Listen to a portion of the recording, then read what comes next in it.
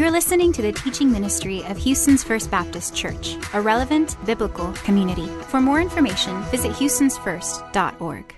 What a joy on Christmas Eve to join together with all of us together to celebrate this wonderful time of Jesus being born. We've been journeying as a church through the book of Luke, through the Gospel of Luke. And so we've been reading each day in December. On December 1st, Luke 1, December 2nd, Luke 2, and journeying through it, and also with a devotional guide, Salvation Has Come.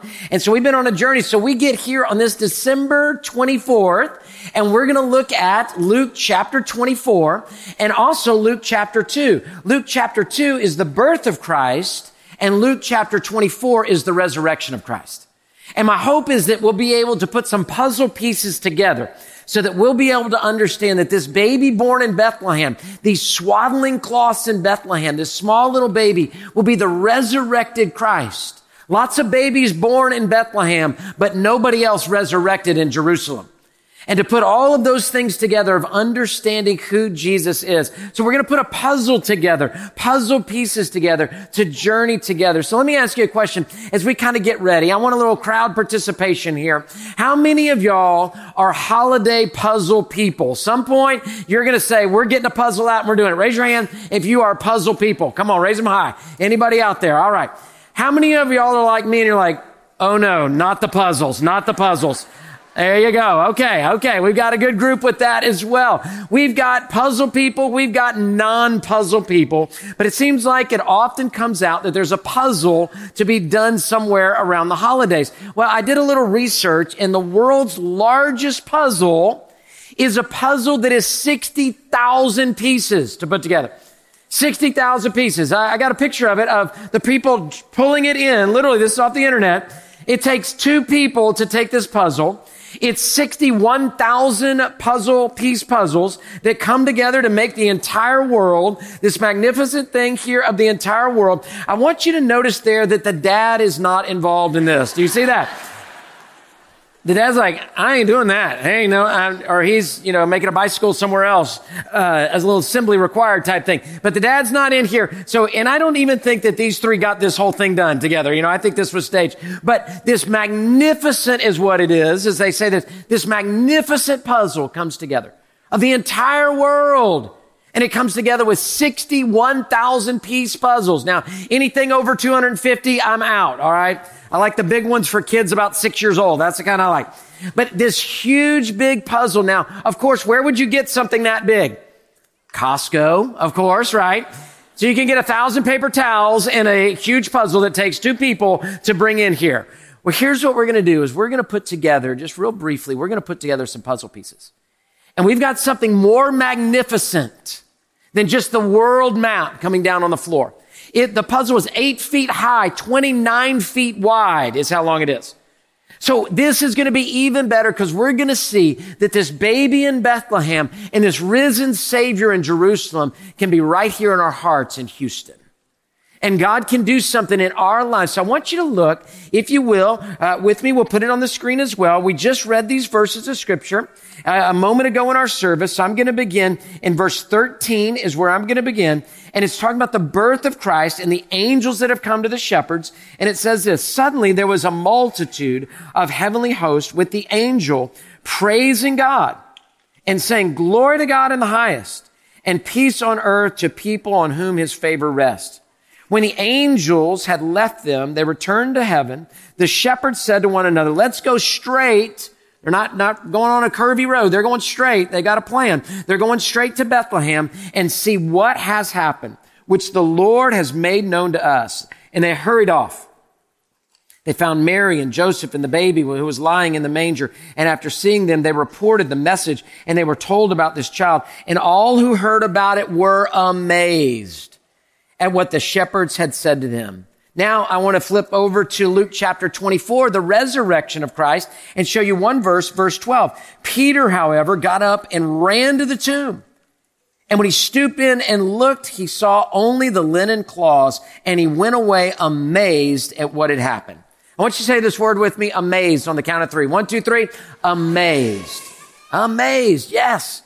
So we've got here in the Christmas story, the angels break loose, and here they are opening up the heavens, and the shepherds are amazed, and everybody they tell is amazed. Then we have in Luke chapter 24 that the angels also appear to the women at the tomb, and Peter takes off running, and he gets there, and he's amazed. See, I want you to know this. The full cradle and the empty grave both bring amazement. The full cradle and the empty grave both bring amazement. Do you see the similarities? We've got angels at the birth. We've got angels at the resurrection. We've got shepherds running to Bethlehem. We've got Peter running to the tomb. We've got amazement of the shepherds and those who hear. We have amazement of Peter and those who hear as well. So we've got angels, we've got running, we've got amazement for the shepherds or for Peter, and the full cradle brings amazement, and the empty grave does as well. Now, it's really interesting. There's an angelic announcement that happens. Now, here's what's great. I want you to think about this when you get home. I want you to look around your house, especially if you're a real big decorated house. How many angels do you have somewhere around your house? You got one on top of the tree, maybe. You got different places around that. Christmas angels that we have all over the house to be able to have to celebrate this. Well, angelic announcements were a big deal in the Bible. Let me give you a couple examples. The angels were mentioned in 34 books of the Bible. There's 66 books in the Bible. 34, so just over half, mention angels. Over 100 times in the Old Testament, over 165 times in the New Testament. And God uses angels to usher in new periods of time on his kingdom calendar. So in creation, in Job chapter 38, verse 6 and 7, the angels join in praise in the creation. So the creation of the world, we got angels. The giving of the Mosaic law, we read about it in Hebrews 2 and Galatians 3, that when Moses got the law, angels were surrounding at that moment. Christmas, we just read about angels. The early church where Cornelius receives a vision of the gospel, the good news that Jesus can save his soul as well. Peter is freed by angels. The second coming of Christ will be announced with angels as well. And so there's angelic announcements when big deals happen. So we see it at the Christmas story. We see it at the resurrection. We see it at the full manger. We see it at the empty tomb. We see it with the swaddling cloths that are filled with a baby. We see it with the linen cloths that no longer hold the Savior and Messiah who has been resurrected from the grave. And so we want to be people that are amazed by what God can do. And I just submit to you this. I think we need a little bit more amazement in our lives. A little bit more amazement. You ever feel like it's just Groundhog Day? Just same day? You're going to wake up and go to the same office. You're going to check the same phone. You're going to get the same emails. You're going to have the same problem person here and the same awesome person here. You're going to have the same traffic. You're going to have the same neighborhood. You're going to have the same house. You're going to have the same this. Everything's just going to be. Now, the sameness can also be a great blessing, okay? You should say, I got the same wife, and that's good. I got the same kids, and that's good, right? I got the same church. That's good. I got the same Savior. That's good. So it's not all bad. I'm not saying that. But there's some amazement that needs to happen in our life, and the closer we get to God, the more amazed we will be.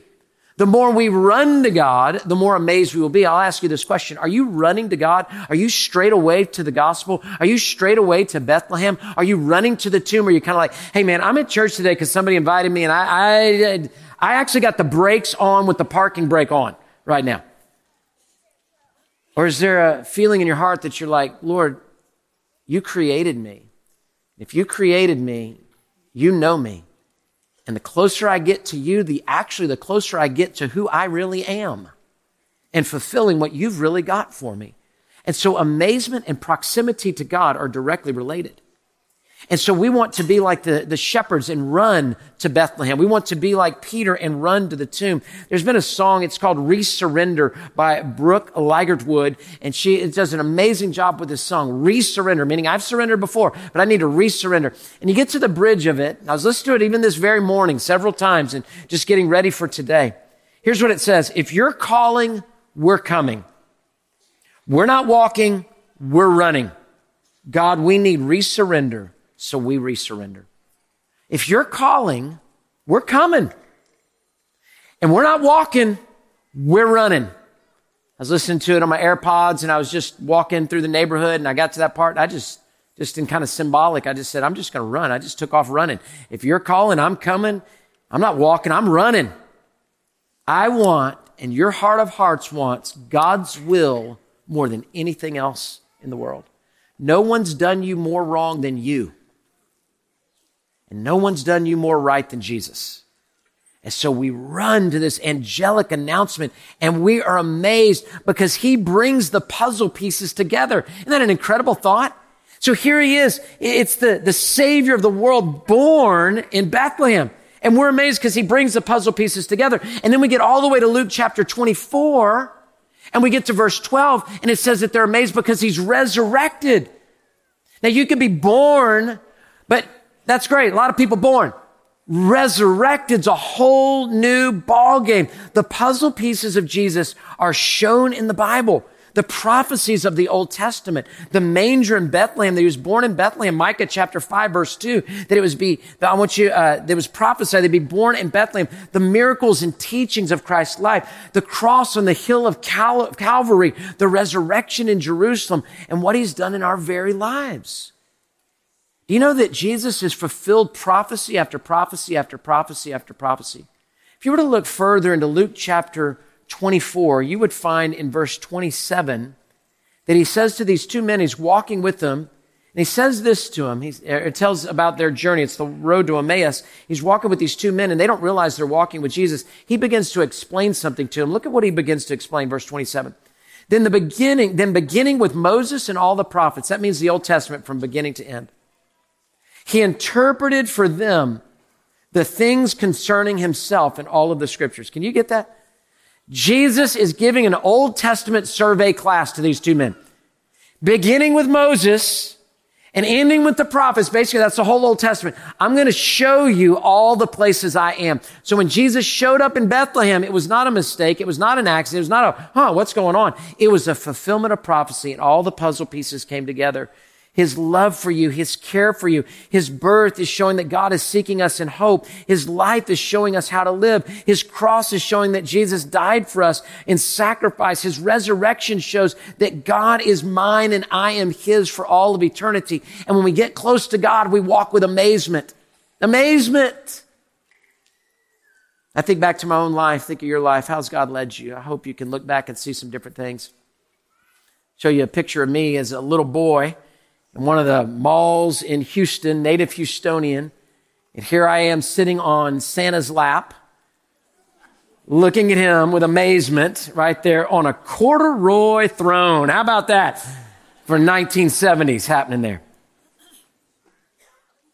I'd have never thought how blessed I would be to trust in Jesus, to walk with Jesus, of what God could do in my life, of what the Lord can do in your life. Hope you've got an amazement with God. And if you don't, I got great news for you. He's wide open to it. So if you're watching on the internet or on television or right here with us, God extends an invitation. Jesus is the only one who can bring the puzzle pieces together. Do you know that? And all of us have a puzzle piece or two in our life right now that we don't know where it goes. Where does this puzzle piece of grief land in my life today? Where does this puzzle piece of a broken relationship in this Christmas land? Where does this puzzle piece of the empty chair at the dinner table land? Where does this puzzle piece of your job land? Where does this puzzle piece of your family land? Of your marriage, of your singlehood, of whatever it is? We've all got something in our life. We keep trying to shove it in there and shove it in there and shove it in there and shove it in there. And I'm just telling you, only Jesus can bring the puzzle pieces together of your life. Because he's the creator and he sees the whole thing. You know how we do? We lay out the box, right? So you can see the whole thing. So if you're not a holiday puzzle piece person, you know still you lay out the box so you can see the whole thing. And Jesus Christ has got the box of your life. He's got the plan of your life. He's got the journey of your life. He knew from the beginning of creation that he would die on a cross in Jerusalem and that he would rise again from the grave so that he could be in your heart here in Houston.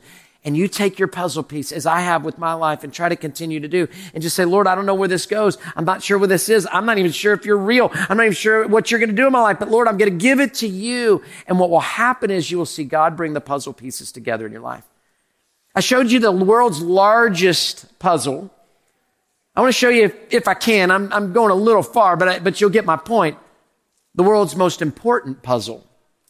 This is a puzzle that I found as well, that it's the life of Christ. And if you were to look on this puzzle piece, or this puzzle, and you were to see all the way just going kind of left to right, it goes from his birth, and it goes just like you're reading a sentence all the way down till finally angels down there in the bottom corner of his second coming. This puzzle piece that I hold in my hand is from that puzzle. From that puzzle. And only when we concentrate on this puzzle, and we concentrate on the life of Christ, and we see that we all have a part to play in his plan, in his body, in his life, only then will our life make sense. And I wonder if you've come today and you're trying to get God to work on your puzzle of you in the picture, instead of saying, God, I want you to work on your puzzle and I want to be a part of it. I want you to do something, because that's where the amazement comes.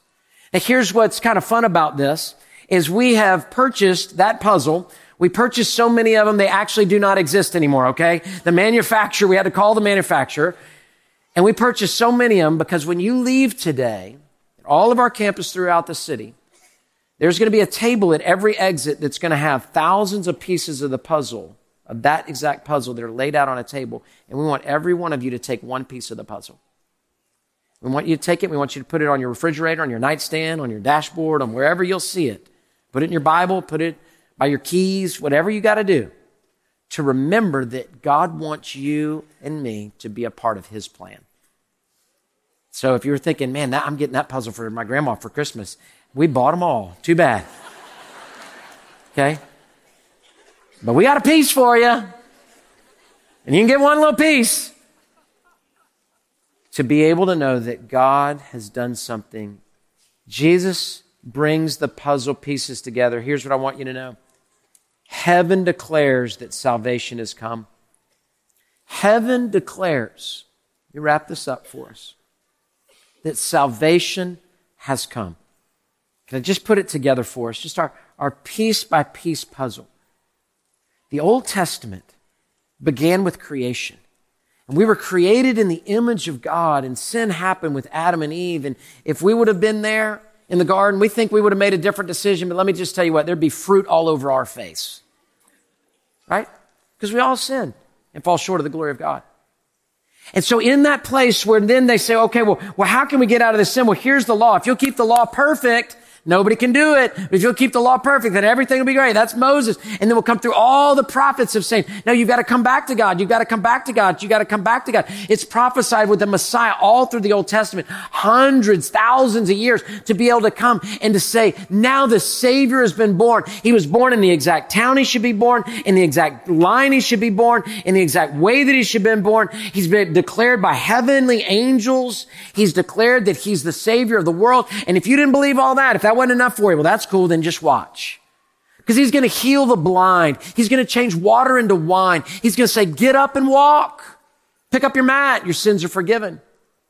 He's going to have the tax collectors come to him. He's going to have a woman caught in adultery being forgiven. He's going to live this sinless life. They're not going to be able to accuse him of any wrong. They're going to come up with lies, but no sin at all, doing miracles and doing good. And then he's going to be crucified on a cross. He's going to say, but I could call a legion of angels down, but Lord, instead, forgive them. They know not what they do. Do you see the puzzle pieces just going in one by one by one by one so that the border's there, so that the inner's there, so then we finally get to that last one, or that second to last one, I should say, and he puts it in and the stone rolls away and Easter happens and Jesus Christ is risen from the grave. Wow, that puzzle piece goes in. So that baby in Jerusalem prophesied in the Old Testament, sinless life, miraculous stuff that he does all the way through, now is crucified. The sky goes dark even for 3 hours, laid in a tomb. And he comes out of the tomb. Peter is amazed. Whoa! Amazing. And the last puzzle piece that's going to go in is when Jesus Christ returns. It's the only one that's lacking. And he's leaving that one open for this reason, to give you and me an opportunity to trust Jesus Christ as our Savior. And we could say, Lord, I ask you to forgive my sins, to dwell in my heart, to be my Savior. Wash me clean. There's no argument on my sin. I got that. I want you to save my soul. I did that when I was 16 years old. And then you're amazed by what God can do. So you're ready when that last puzzle piece comes and the whole thing's complete and Jesus has done it. You and I get to be a part of the story of walking with him. You don't need a Costco-sized puzzle. You don't need something that's that big. You need something that's more magnificent than the world. You need something magnificent from heaven. And that's Jesus Christ. And so when we sing Silent Night, we're also singing about an empty tomb, and the whole thing comes together. Father, we come in Jesus' name. We thank you, Lord, that only you can bring the puzzle pieces together. We have tried. We can't buy it. We can't willpower it. We can't force it. Only you can bring the puzzle pieces together. Many of us, we have held on to pieces of the puzzle, trying to figure out where it goes, and we don't know. And we need you, God. So may we run to you, not just walk to you. If you're calling, we're coming. We're not walking, we're running. And we want your will and your way. Our lives, our families' lives, our friends' lives, our kids' lives. You are the one that brings the puzzle together. And we trust you. We love you. And we thank you that on that silent night, you knew that you would rise again from the grave. So Luke 2 to Luke 24, we celebrate Jesus Christ. Full manger, empty tomb. Thank you, Jesus. Amen. Thank you for listening to the teaching ministry of Houston's First Baptist Church. We invite you to worship with us at one of our 4 locations, at The Loop, Cypress, Downtown, or Sienna. Follow us on social media or visit us online at houstonsfirst.org.